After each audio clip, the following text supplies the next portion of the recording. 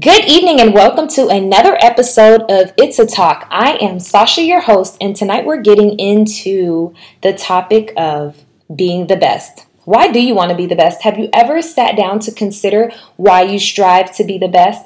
Is it even God's desire for His children? We'll talk about it tonight and more on It's a Talk. Welcome to another episode of It's a Talk. It is our third episode tonight. I am so excited. We are really on the ball and we've been keeping it rolling. I'm so thankful to God to help me to continue to do these talks, because when I tell you, getting started was probably the hardest thing for me. So we know that this particular podcast, this particular live is completely geared towards the young and the literally lit. And so when we say we're young and literally lit, we're literally lit because we're lit with the light of Jesus Christ. And we make we're unashamed about it. Like, we make no mistake about it. Like, yes, I love God and I'm living for God and I'm really trying to figure this thing out. So, a lot of us who log on are in our 20s and 30s. And this is the space for us. This is the space where we get to just talk about the things that matter to us most. And I think that one thing that I really want us to jump into is in our striving. So the question for tonight is doing your best or being the best? Like, what is God's standard? Is God asking us to do our best, or is He asking us to be the best? And the reason why I wanted to talk about that is because today, when we look at the world around us, everyone wants to be the best. And when we talk about being the best, I think that sometimes we get into this race against, the clock to be the best because of recognition and wanting to be a winner and being a boss and wanting to be killing it in the game, that if we're not careful, we will burden ourselves with the expectations of man and with the expectations of the world, so much so that we're not able to fulfill the desires that God has for our lives. And so tonight, again, we're talking about doing your best or being the best and what truly is the standard. And so I brought up this topic because, again, like I said, I think that when you're young and literally lit, like as a child of God, you already know that there's this ongoing battle that's happening between the carnal mind and the mind of Christ in each of us. And so each of us, as we continue to seek God's face and pursue the things that we know that God has for us, we're always asking ourselves, like, okay, am I in God's will? And I know that's like a really big question that I ask myself, like literally for the simple things. Like, should I drink this can of soda right now? Is that the will of God? And I know it sounds really small and stupid, but we really do be wanting to be in the will of God. And so when we talk about where we are in life, I just truly think that it is such a harsh time for the children of God, wanting to be successful and wanting to make our Heavenly Father proud, and then having desires, right? And there's nothing wrong with, having natural desires because God has given us some of the desires that we do have. I'm having tongue twisters for now, but anyway, but there's nothing wrong with having desires, but we really do, again, have to measure those desires according to the Word of God. Like, is it God's will for me to be pressed about certain things? And so a lot of us are in our careers and we're, taking up these platforms and wanting to be the light of Christ in the earth so that, men would look upon our good deeds and glorify our Father in heaven. So then we get this notion of wanting to be the best. And I think it's only fair to even have that discussion or that even be an issue for the, young and literally lit person, because it's everywhere.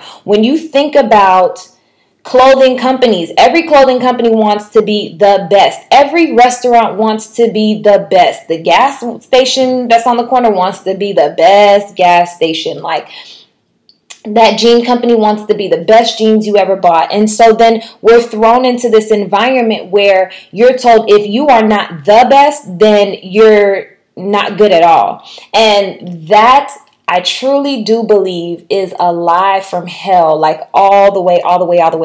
Because when you think about how differently that God has made each and every one of us, we have different preferences and desires and different aspects of ourselves that we can't even change.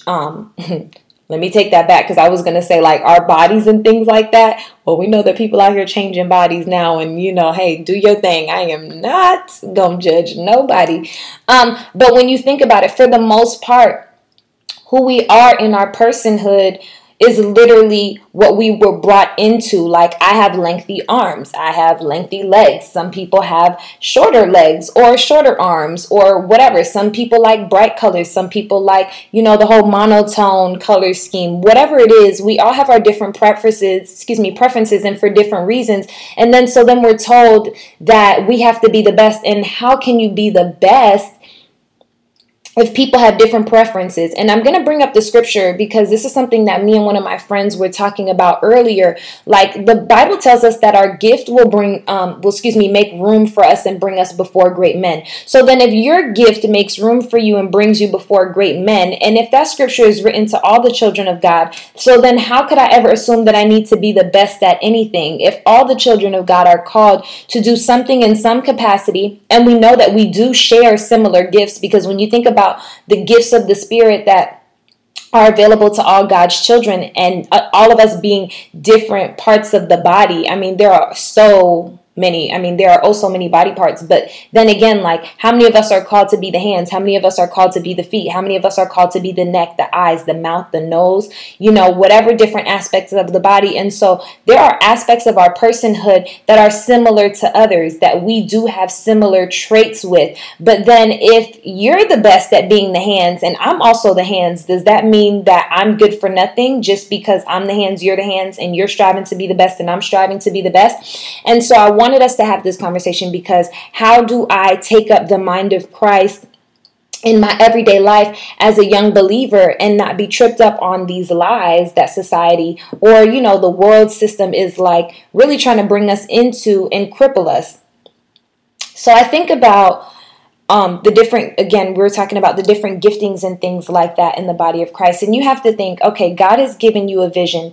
For many of us, we've been given like assignments by God, things that we are called to do. There are different singers in the body of Christ. Let's talk about worship, for example. There are different worshipers in the body of Christ, people who lead us into worship and help us to enter into the presence of God. I won't even say enter into the presence of God, because truly, like, He is everywhere. And because He dwells on the inside of us, we're not trying to bring God's presence anywhere. I know I'm going off on a little caveat here, but we're not, at no given time are we trying to conjure up the presence of God. It's not even like that. More so, it's that we worship and we praise His name so that we become more aware of His presence, so that our fleshly mindset can decrease, so that the Spirit of Christ in us would increase, and so that we can be more in tune with the presence of God who is already here in our midst. Okay, anyway, so we're talking about knowing that different people have the gift of helping to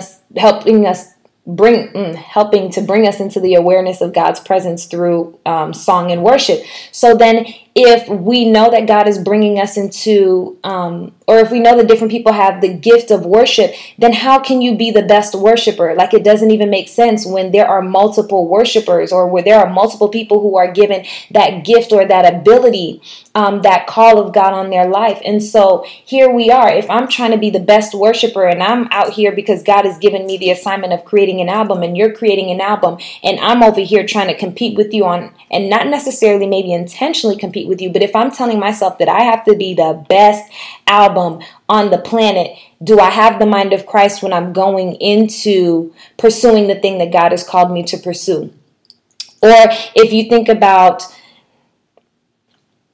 God giving you a business idea and you want to start a clothing line, do you need to be the best clothing line in order to be successful? So essentially the question is, what good is it to be the best when God is calling me to be obedient to His plan and to His purpose, to not be competitive, or to be, not to compare, not to be comparing what He's given me to the thing that He's given to the next person, to run my own race, and then to have faith in the thing that He called me. Oftentimes, I think that we get stuck in our pursuit of God's will for our life and being obedient to the call of God on our lives, because we're told that if we're not the best, then it's not worth it. And oftentimes, we forget that everyone has an audience of their own. Everyone has an audience of their own. Some people like Coke. Some people like Pepsi. Hello, I am ginger ale, and I don't like all ginger ale. Like, there are certain ginger ales that are just a little too weak for your girl. I'm more so like the Canada Dry over the other one. Hey, I mean, but then again, someone else may say, no, that's not my favorite ginger ale. Is that person wrong? No, that is their preference. And so I want us to talk about, where do we even get the notion of being the best? I truly do believe that part of the idea of wanting to be the best is being built up in pride. And we know that pride always precedes the fall. And so when you think about where do we get this idea from wanting to be the best and discrediting ourselves if we're not the best, or discrediting others for not being the best? When you think about who struggled with pride, like in history, we're talking about Satan himself. So Satan was a worshiper and we're not going to say Satan, but he was the angel Lucifer. And he was given the task of being a worshiper in heaven. And so literally from his body flowed worship music. Like the Bible tells us that just by him raising his hands, worship flowed from him. And so then he rose in pride and said it wasn't enough for him to be a worshiper. He wanted to be worshipped. Like, does that make, like, oh my gosh, that's so crazy. So you started off with a gift, and then somehow from having a gift, you figured that it wasn't enough to have a gift, that you needed to be worshiped and glorified for the gift that you had. So now, because God gave you an ability, and because you have gotten this warped thought on what it means to be successful, or to have success, or to be great, you now feel that you have to get glory for the thing that you're doing in order for you to be content. And when we think about the motive behind wanting to be the best, it is all for esteem. It's because we want to be acknowledged. It's because we want to be seen. We want someone to look at us and admire us. And then if we think about it as the children of God, because we're not just talking as regular folk. No, we are the children of God in today's day and age, trying to walk this thing out. How sensible is it when we think about God's word and God's expectations that we say, I want to be the best? Like, it doesn't even line up with what God declares as successful. Because if God has called all his children, and we all have a different facet of the gifts that are, that represent who God is in his children and in the body of Christ, then it's okay if I have my own spin and flavor on a similar gift that you have, or in a similar calling that you may have. But it's going to be completely different, because there are certain people that God has called to me, and there are certain people that God has called to you. There are certain people that God wants another person to minister to that I may never cross paths with. So if I'm over here fighting to be the best, then I have a skewed perspective, because then I'm no longer thinking about, okay, how can I be successful in the realm that God has given me? And I'm thinking, oh, I have to do what such and such does, but better, because I need to be better than the next person. And so I wanted us to cover some scriptures today, because when I went and did this study, and I said, okay, God, like, if we're talking about best, I really had to understand what the Bible said on being the best. And it's so funny, because the Bible rarely talks anything about the best. It's more like this understanding of the standard that God calls us to. And God is not necessarily calling us to be the best so much as he's calling us to do our best. And so let's just start reading some of these scriptures on the things that really is a standard of God for our life. So Colossians 3:23 and 24 says this. It says, whatever you do, work heartily as for the Lord and not for men, knowing that from the Lord you will receive the inheritance as your reward. You are serving the Lord Christ. And so even in this particular scripture, it says, whatever you do, work with your whole heart as for the Lord. It doesn't say to be the best. And so the standard here, if we go back to the scripture, it says, whatever you do, work heartily as for the Lord.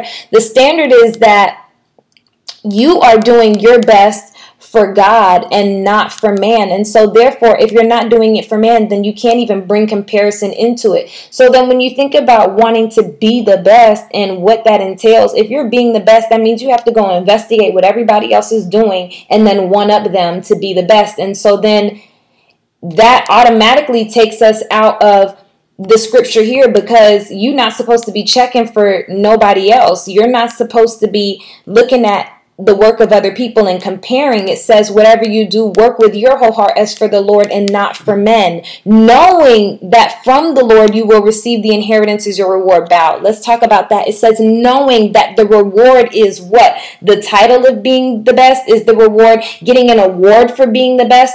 No, it says you have to know that your reward is going to come from the inheritance that God will bring.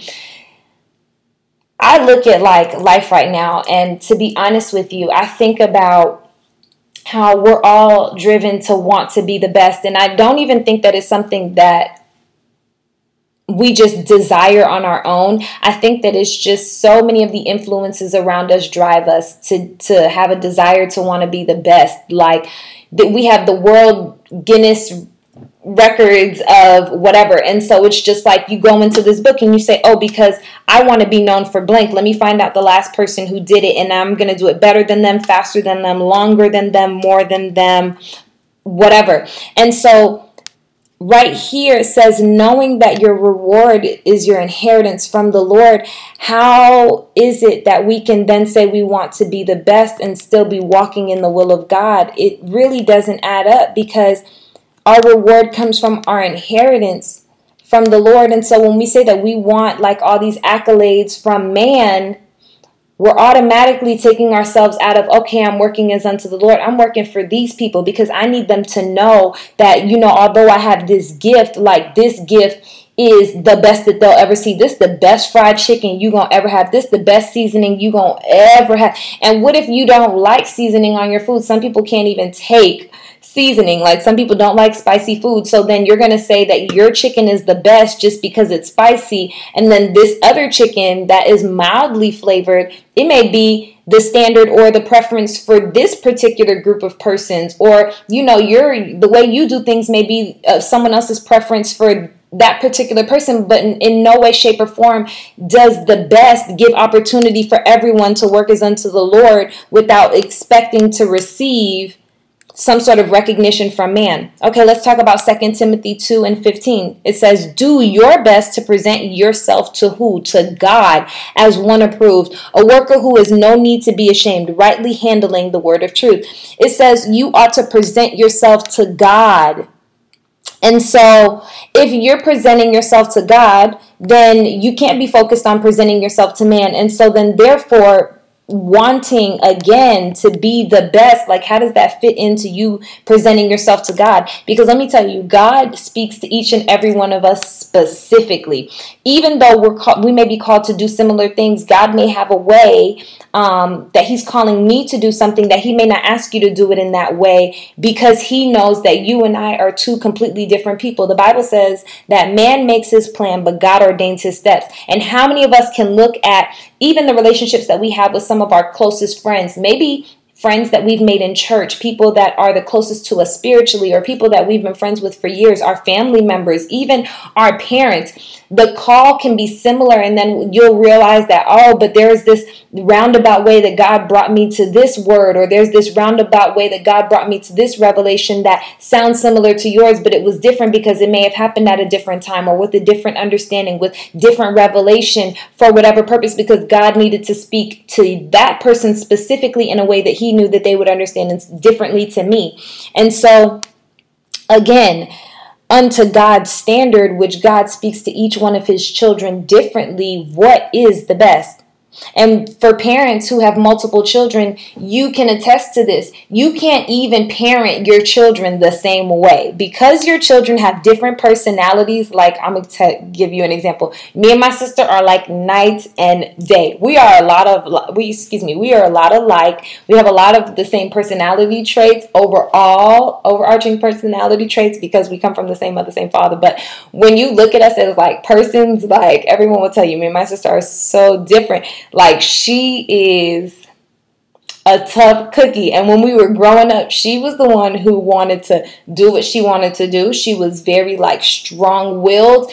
and you couldn't talk her out of certain things. And if she had made up her mind that she was going to do something, whether it was right or wrong, like, you were not going to stop her. On the other hand, when I was growing up, baby girl, baby boy, like, I was that child. I followed the rules because I don't like no whoopings. I didn't like getting hit. And so there were things that my sister was willing to test the waters with that I just wasn't, because your girl was not trying to get no whoopings. I was out here lying for my sister so that she wouldn't get in trouble, because I just couldn't even take, like, the confrontation, like, that would happen, you know, when my mom would be like, oh, why didn't you do this, or why did you do that? Like, no. And so it's so interesting because, again, God deals with us differently. And so, again, the same way that my mom would ask me to do certain things, she would speak to my sister a completely different way, because she knew that she had to relate to her differently. So again, and let's talk about that. Me and my sister are my mother's children.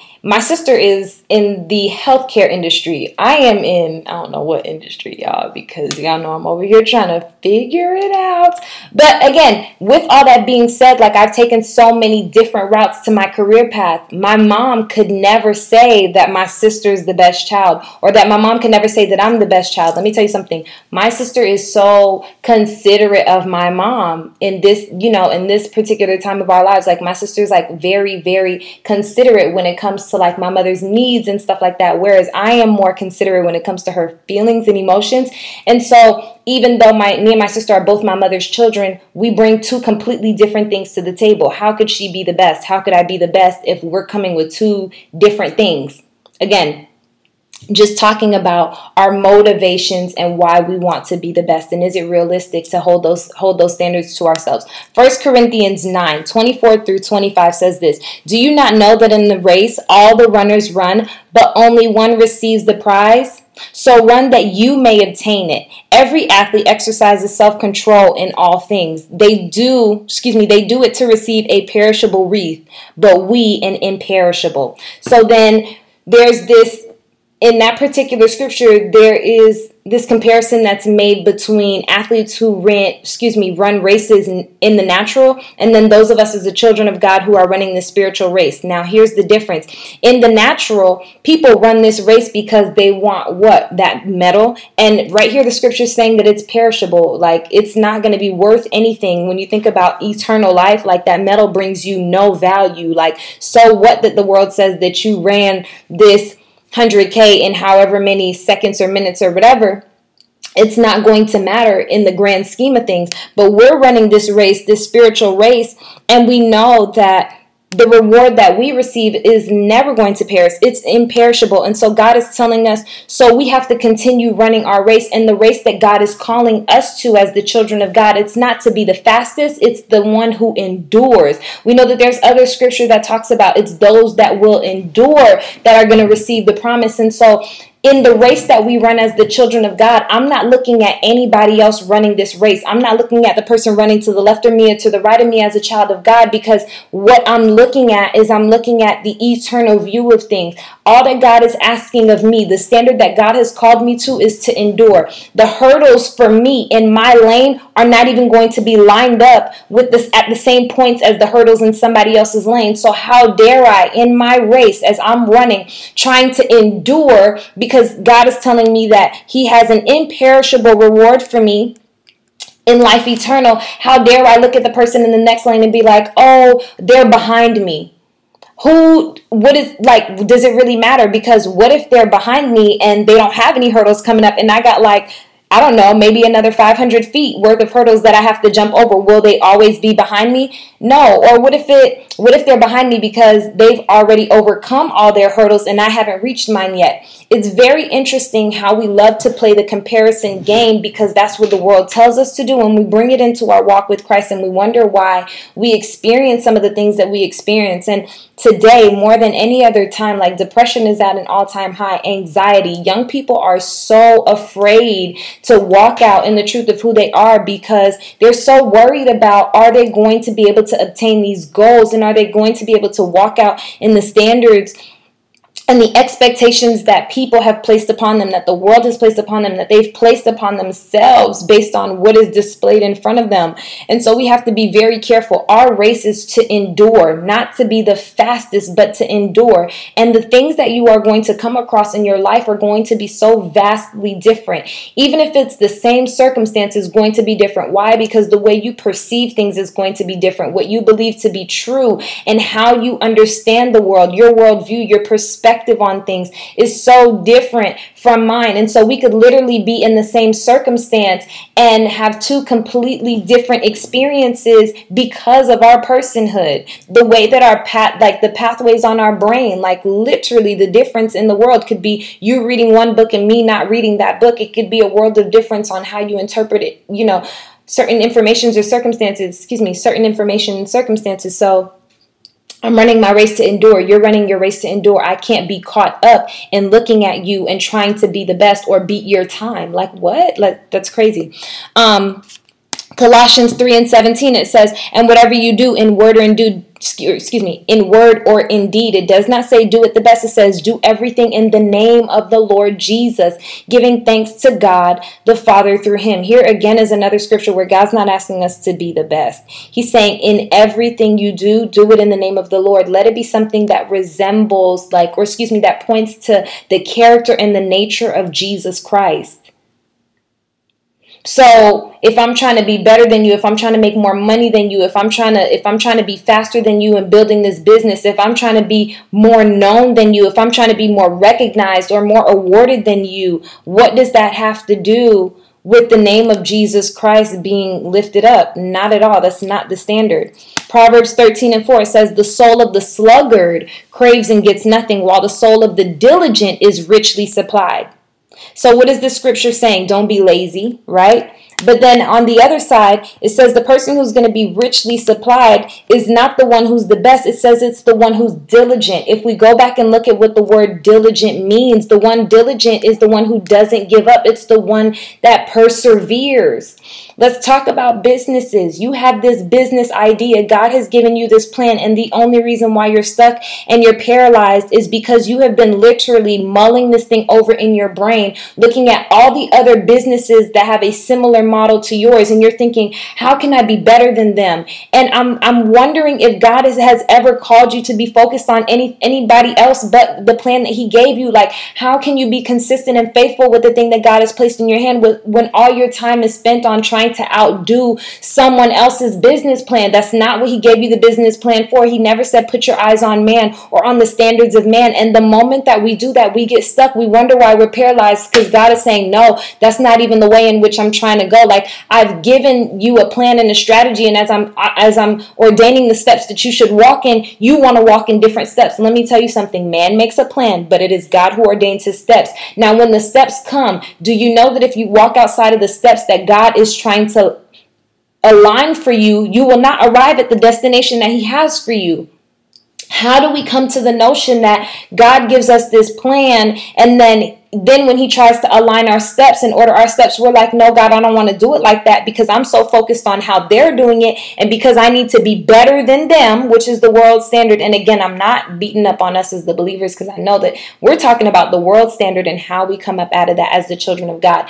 You're over here trying to say, no, but because these other three businesses that are maybe right in your region, right in your location, they look like they're thriving, and you are spending all your time trying to figure out, how can I get a bigger portion of the pie? Let's look at the world that we live in. I'm going to pause right here. I want us to go back to scripture, but we live in a country where capitalism is like what rules. And so when we're talking about capitalism is all about bigger business. Like, there are companies out here monopolizing industries, right? They want to be the best so that they can beat out every other similar business. And it is all on the basis of, I have to get all the customers. So imagine if there are 5 businesses with the same model and there are 100 customers. Each business goes into the game saying, I need all 100 customers. Why do we do that? Would it not be logical to think, you can be successful with 20, I can be successful with 20, and those other 3 businesses, they can also get a piece of the pie and be successful with 20 customers? But that's not how we see it, because we're not content, right? And so the issue can be greed and lack of contentment. Now we're saying, no, in order for me to go into business, if I'm going to start this business, I need to have at least 80 of those customers. Y'all other 4 businesses, y'all can split up the last 20. Y'all get 5, or somebody have none and have to shut their business down or whatever, all on the strength of I need to have all the customers. And how does that ever relate or even line up with the will of God? Because that's not even how God operates with his children. Like, you think about the children of Israel. Oh my God, like the scripture just came to mind. Even when he brought them into the promised land, he listed off each of the 12 tribes and he gave each of them a plot of land. Could you imagine how crazy and it would have been had he not done that? Because then each of them would have been like, well, how much portion of the land do I get? No, each person has a portion. Like, there's enough to go around for everybody. One of my friends said this, and I'll never forget it. She said, when you look up at the stars in the sky, no matter how many billions of stars there are, each star has its own place and is able to shine on its own. No star infringes on the ability of another star to be able to shine. I'm going to coin that to Bianca Katia. When you watch this, you'll know that I shouted you out. But yeah, we were talking one day and she shared that revelation and I was like, man, that's so crazy. Like, could you imagine if one star was like, no, I need to be the biggest, brightest star in all of the sky. Like, none of these other stars should ever be seen because I need to be the best star. And when we look up at the sky, like, that's not even how God operates. Look how vast the sky is. There's room for new stars every single day to be lit. And they all have their ability to shine. And so then again, as the children of God, then we get this notion that we need to be the best and we wonder why we're stuck. Because God's like, I'm not even a part of that. That's not my standard. And now because you're trying to operate in the world system according to the thing that I've asked you to do, you cannot take 2 systems and try to fuse them together and think that you will be successful in the thing that God has called you to as a child of God. You have to lay down the one in order to glorify the other. Like the Bible talks about, you can't serve 2 masters because you'll love one and hate the other.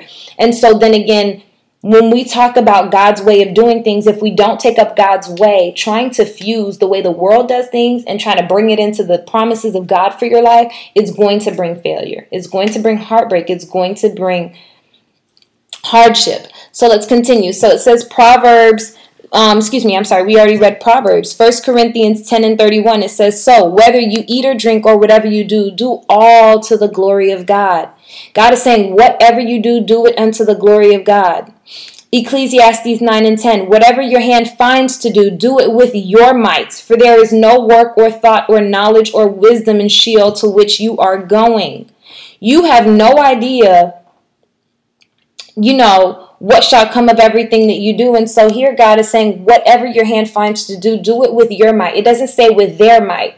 And a lot of times, again, we're talking about how we operate in trying to be the best. We find out how mighty someone else is. And then we think, oh, I must be mightier than them in order for me to be successful in the thing that God has called me to do. And right here, God is saying, what does it say? It says, do it with your might, with your measure of strength, with what you already have, with the person that you already are. Do not go looking at somebody else and being like, oh, I need to be a little bit lighter. My hair needs to be a little bit straighter for me to be that world-renowned model. Why do you need to be world-renowned? Like, what is it about? Like, is it not enough that you have a gift? Is it not enough that God has given you an ability? Is it not enough that God has given you a task or a portion of the work in the body of Christ that you feel like you need to be the best?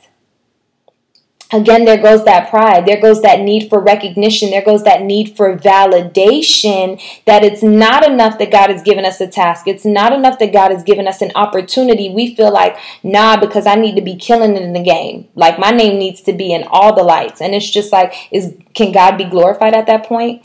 Because if you're willing to go the extra mile to step outside of the will of God, which is doing things in your might, if you're already going to step outside of the will of God and try to do things in the might of others, right? Comparing yourself and going out and finding how other people do things and then trying to do it in their might or supersede their might so that you can be the best.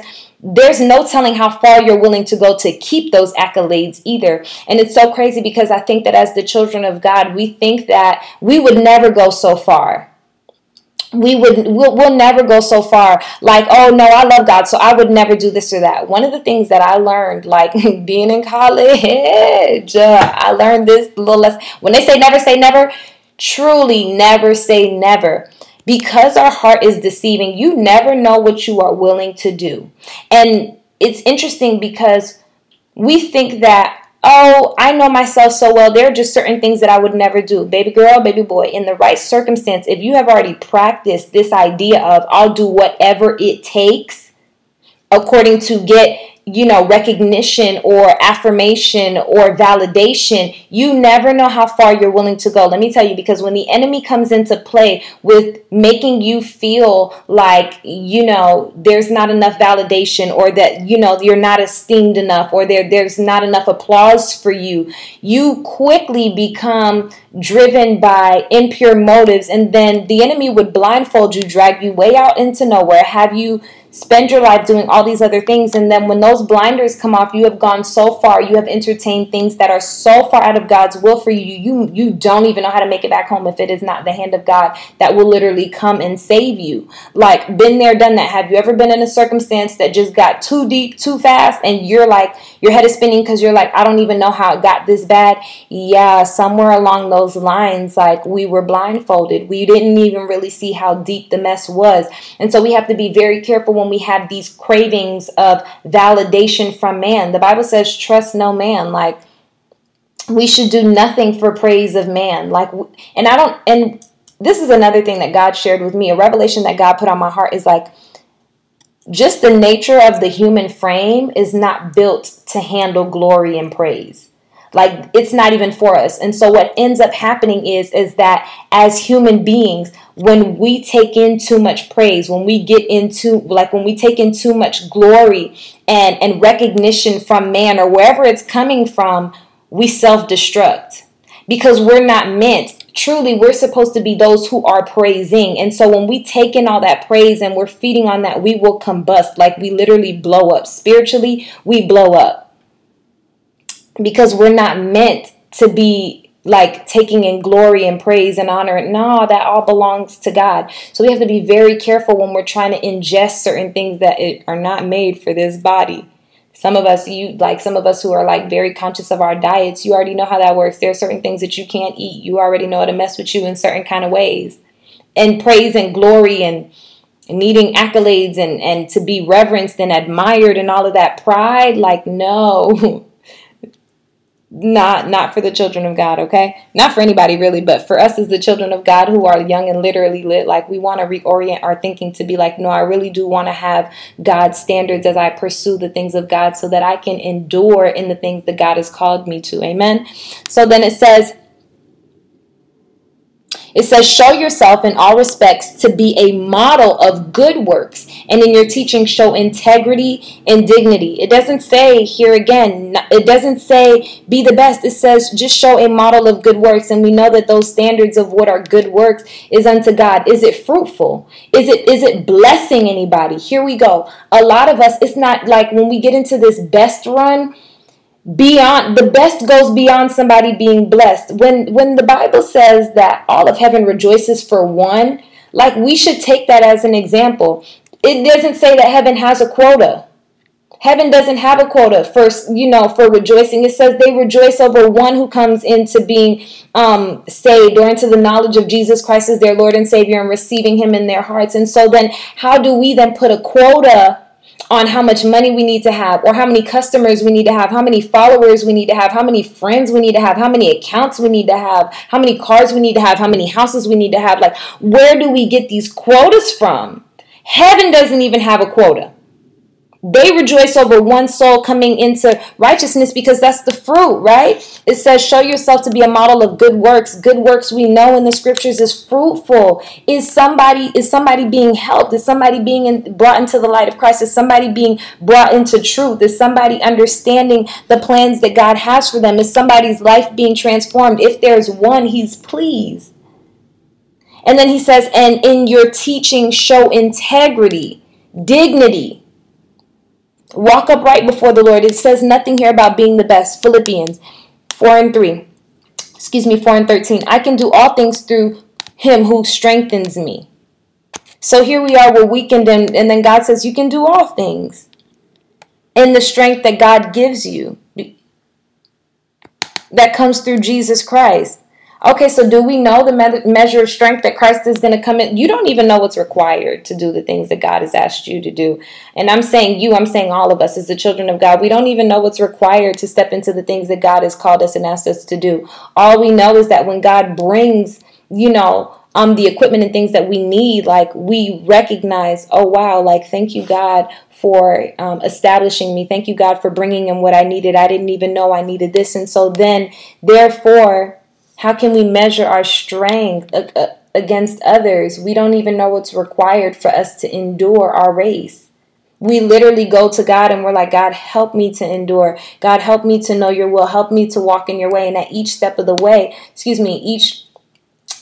each way along the journey, he reinforces us. And so it's very ignorant to then want to build up strength to measure against someone else's. Proverbs 10:4-5 says, a slack hand causes poverty, but the hand of the what? It doesn't say the hand of the best makes rich. It says no, but the hand of the diligent, the one who perseveres, makes rich.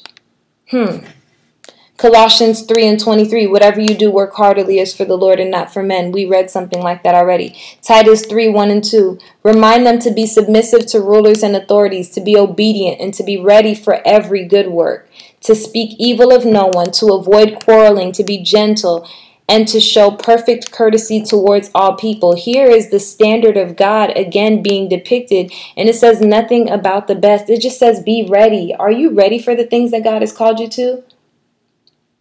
And a lot of us aren't, because we're trying to sit here and figure out how we can outdo someone. And again, I'm not blaming us. I'm just saying, like, we have to get to the point where we assess, like, what areas of my life have I been calling myself to be the best in?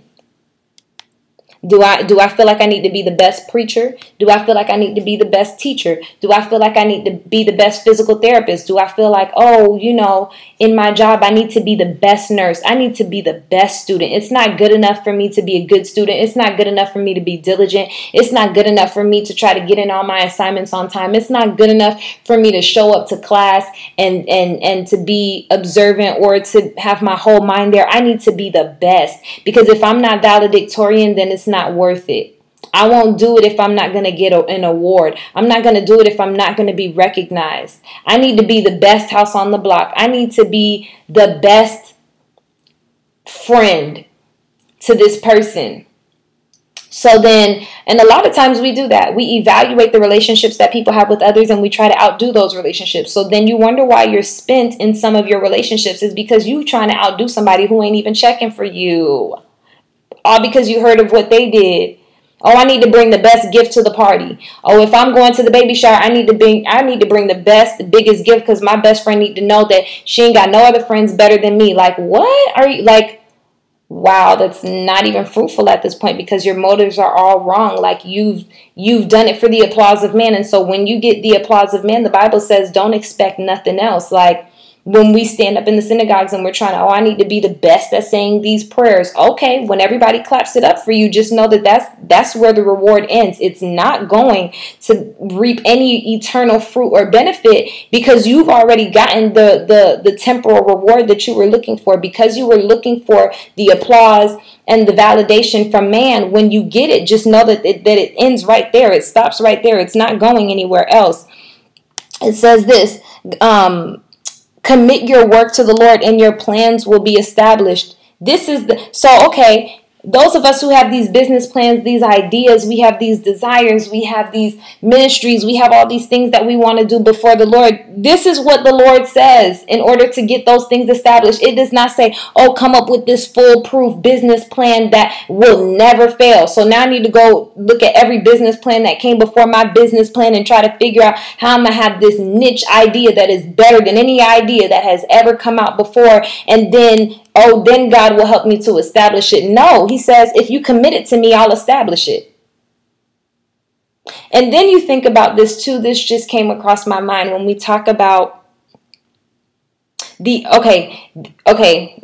true example.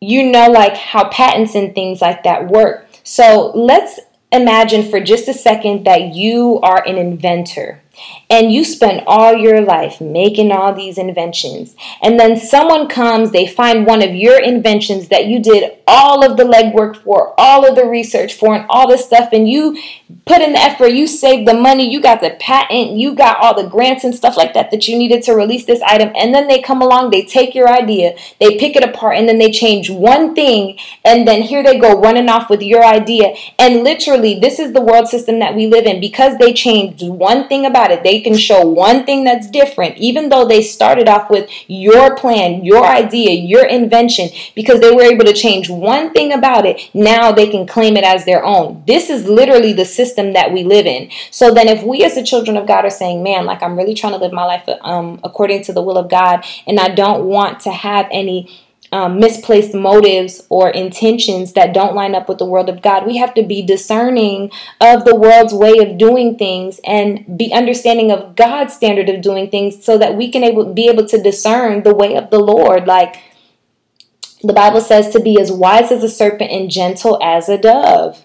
Be wise that this is how the world operates. And the world operates like that. It's not like the world operates like that and they're like out here like, oh, no, we ain't gonna bug you. You could do your thing. No, the world operates like that. And the world is always trying to draw us in, tempting us to be able to eat off their system, to eat from their way of doing things, and to live our lives according to that standard. But we know that because the Bible tells us that we are warring against not flesh and blood, but against principalities, rulers of the darkness, things in high places. Like there's a whole system that wants to defy God's kingdom system.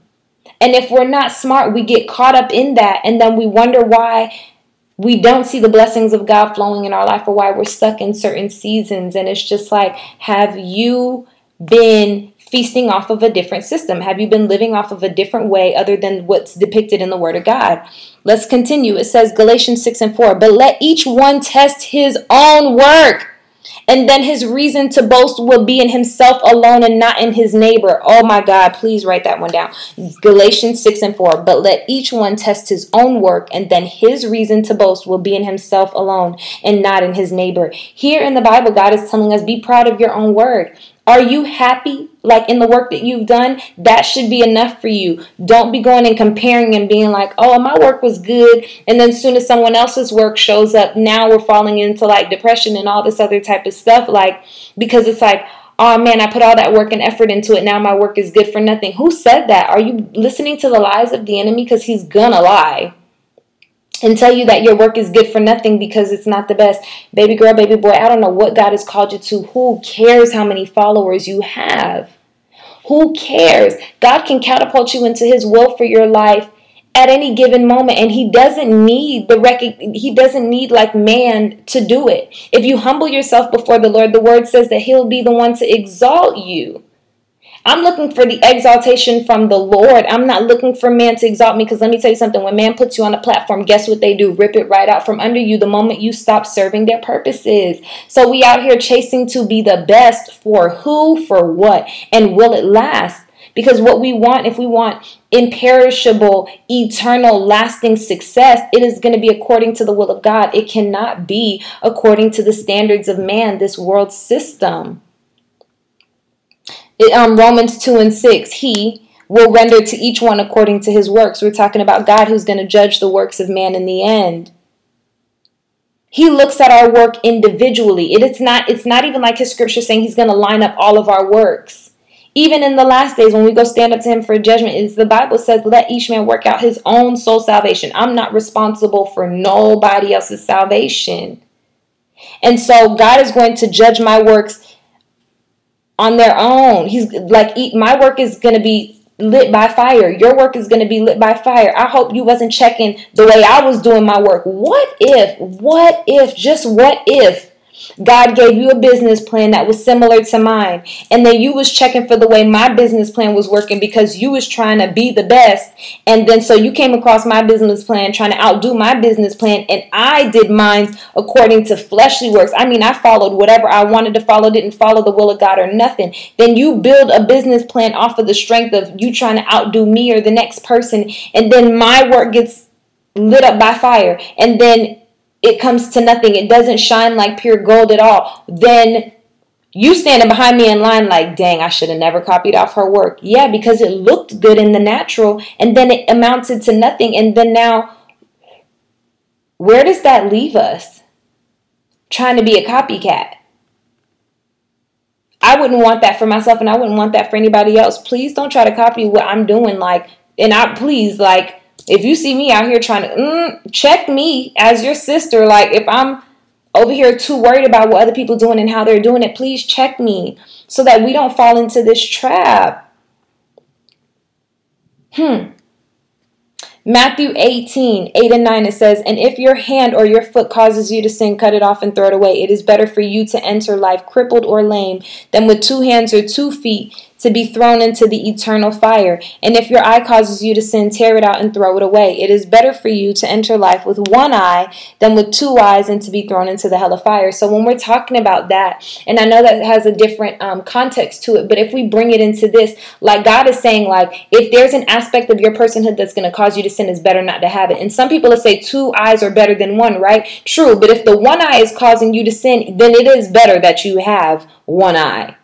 And so when we talk about being the best and the standard that the world puts for us as far as the best, like we have to be very careful because according to the scriptures, the standard is not the same. The world standard and God's standards are not the same. And then when we check our motives, yeah, it's pretty. It's very pretty to have 2 eyes. It is. Like, I like my 2 eyes and I hope I have them all my life. I'm so serious. But if one is causing me to sin, God is saying like, child, girl, better you be out here a one-eyed bandit than out here trying to be cute for the saving of your soul.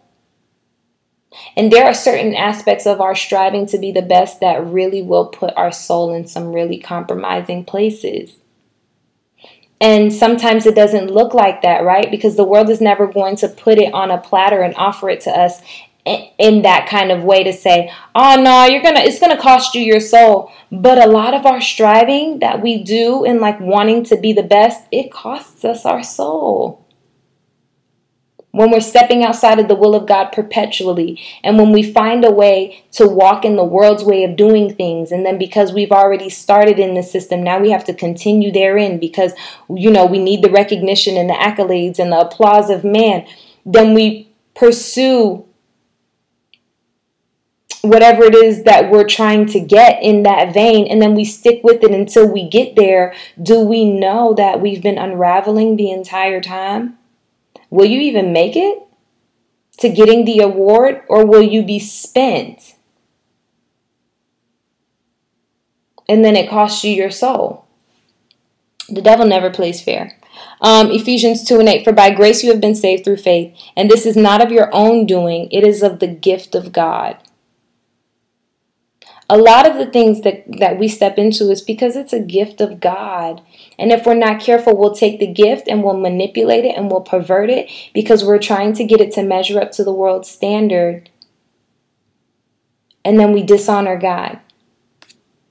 It says in Hebrews 12:14, it says strive for what? To be the best? No, it says what we ought to be striving for is for peace with everyone and for the holiness, without which no one will see the Lord. You want to see God in the end? You want to see the Lord? I do.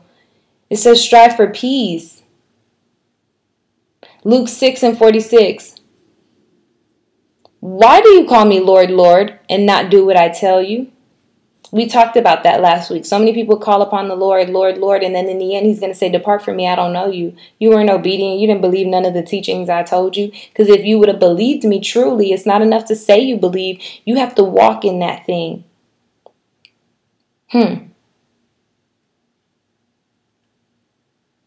Proverbs 12:24, the hand of the diligent will rule, while the slothful will be forced to labor. You want to rule? God has called us to have. Now, here's the thing. We know that we're called to have dominion in the earth, and God wants that for us too. But the way in which he says that we'll come to it, he says, be diligent. Be diligent in what? In obedience. Once God tells you to do something, just continue doing it. Even when there's challenges, even when there's hardships, even when there's hurdles, like continue doing it. And then you will rule. He's going to bring you into dominion like he already has it purposed and planned for you. Don't listen to nobody else who's trying to get you off your rocker. Don't go chase nobody else. Don't go be trying to out here compare nothing to nobody else thinking like, oh, because this is what's going to bring me into ruling and reigning in the things that God has called me to. No, literally all you have to do is be diligent. Isaiah 41:10, and then we're going to close out. It says, fear not, for I am with you. Be not dismayed, for I am your God. I will strengthen you. I will help you. I will uphold you with my righteous right hand. Okay, we're going to do Proverbs 3:5-6. We know this one. Trust in the Lord with all your heart and do not lean on your own understanding. In all your ways acknowledge him, and he, of course we're talking about God here, will make straight our paths. Okay, last one for real. Joshua 1:9. Have I not commanded you, be strong and courageous? Be strong. How do we be strong? And according to the scriptures, how do we be strong? It says that even in our weakness, God's strength is made perfect. It's in Christ that we're made strong. He says, be strong and courageous. Do not be frightened and do not be dismayed, for the Lord your God is with you wherever you go. We want to be successful as the children of God. And I know success is such a big thing for us because we're young and we're trying to figure it out. But friends, I'm telling you tonight, like God's standard for what is successful, he said, take your eyes off of being the best. It's a trap. It's a trick of the enemy. It's a trick of the enemy to get you to focus on everybody else except for being at my feet and hearing my voice and hearing my guidance and instructions that I have for you so that you can endure in this race and that you can run well, because what he wants you to do is finish the work. He has begun a great work in you, and the standard is to finish. And if you're too spent because you are so focused on beating other people out and trying to figure out everything else that everybody's doing so that you can rise above them to have the hand clap and the applause and the validation and stuff like that from man, you may not finish. And so God is saying he's with us all to help us to do this thing. And I know that we've been called to be successful and have dominion in the earth. And I just need us to know that it is for us. And as long as we endure in the will of God, we will see those things. Be diligent. Don't seek to be the best. Do your best. And yield everything that you do unto the Lord God Almighty who called you. If he says, well done, like be content with that. Don't be checking for what nobody else is saying. Maybe turn off some of the comments. Like, who cares? Stop tracking the followers. Who cares? You could fall in numbers of followers and God be that much more pleased because he sees the eternal fruit that's being reaped in what you're doing. I love you guys. Thank you for tuning in tonight. Have a wonderful night. Thank you all for watching tonight again. And those of you who are listening to the podcast, tonight we talked about doing your best versus being the best. What is God's standard and what is he calling us to? And how can we take our eyes off of flesh and man and yield ourselves to the visions and the plans and the ideas that God has for us? I love each of you, and I am praying that it would be in God's strength that we would continue to pursue God and that we would see his goodness in our life and that he would be pleased with all that we're doing. Do your best. You don't have to be the best to do your best. Get in this word. See what the Lord has to say to you and let him be pleased. Let him tell you that he is pleased. Don't look for the applause of man.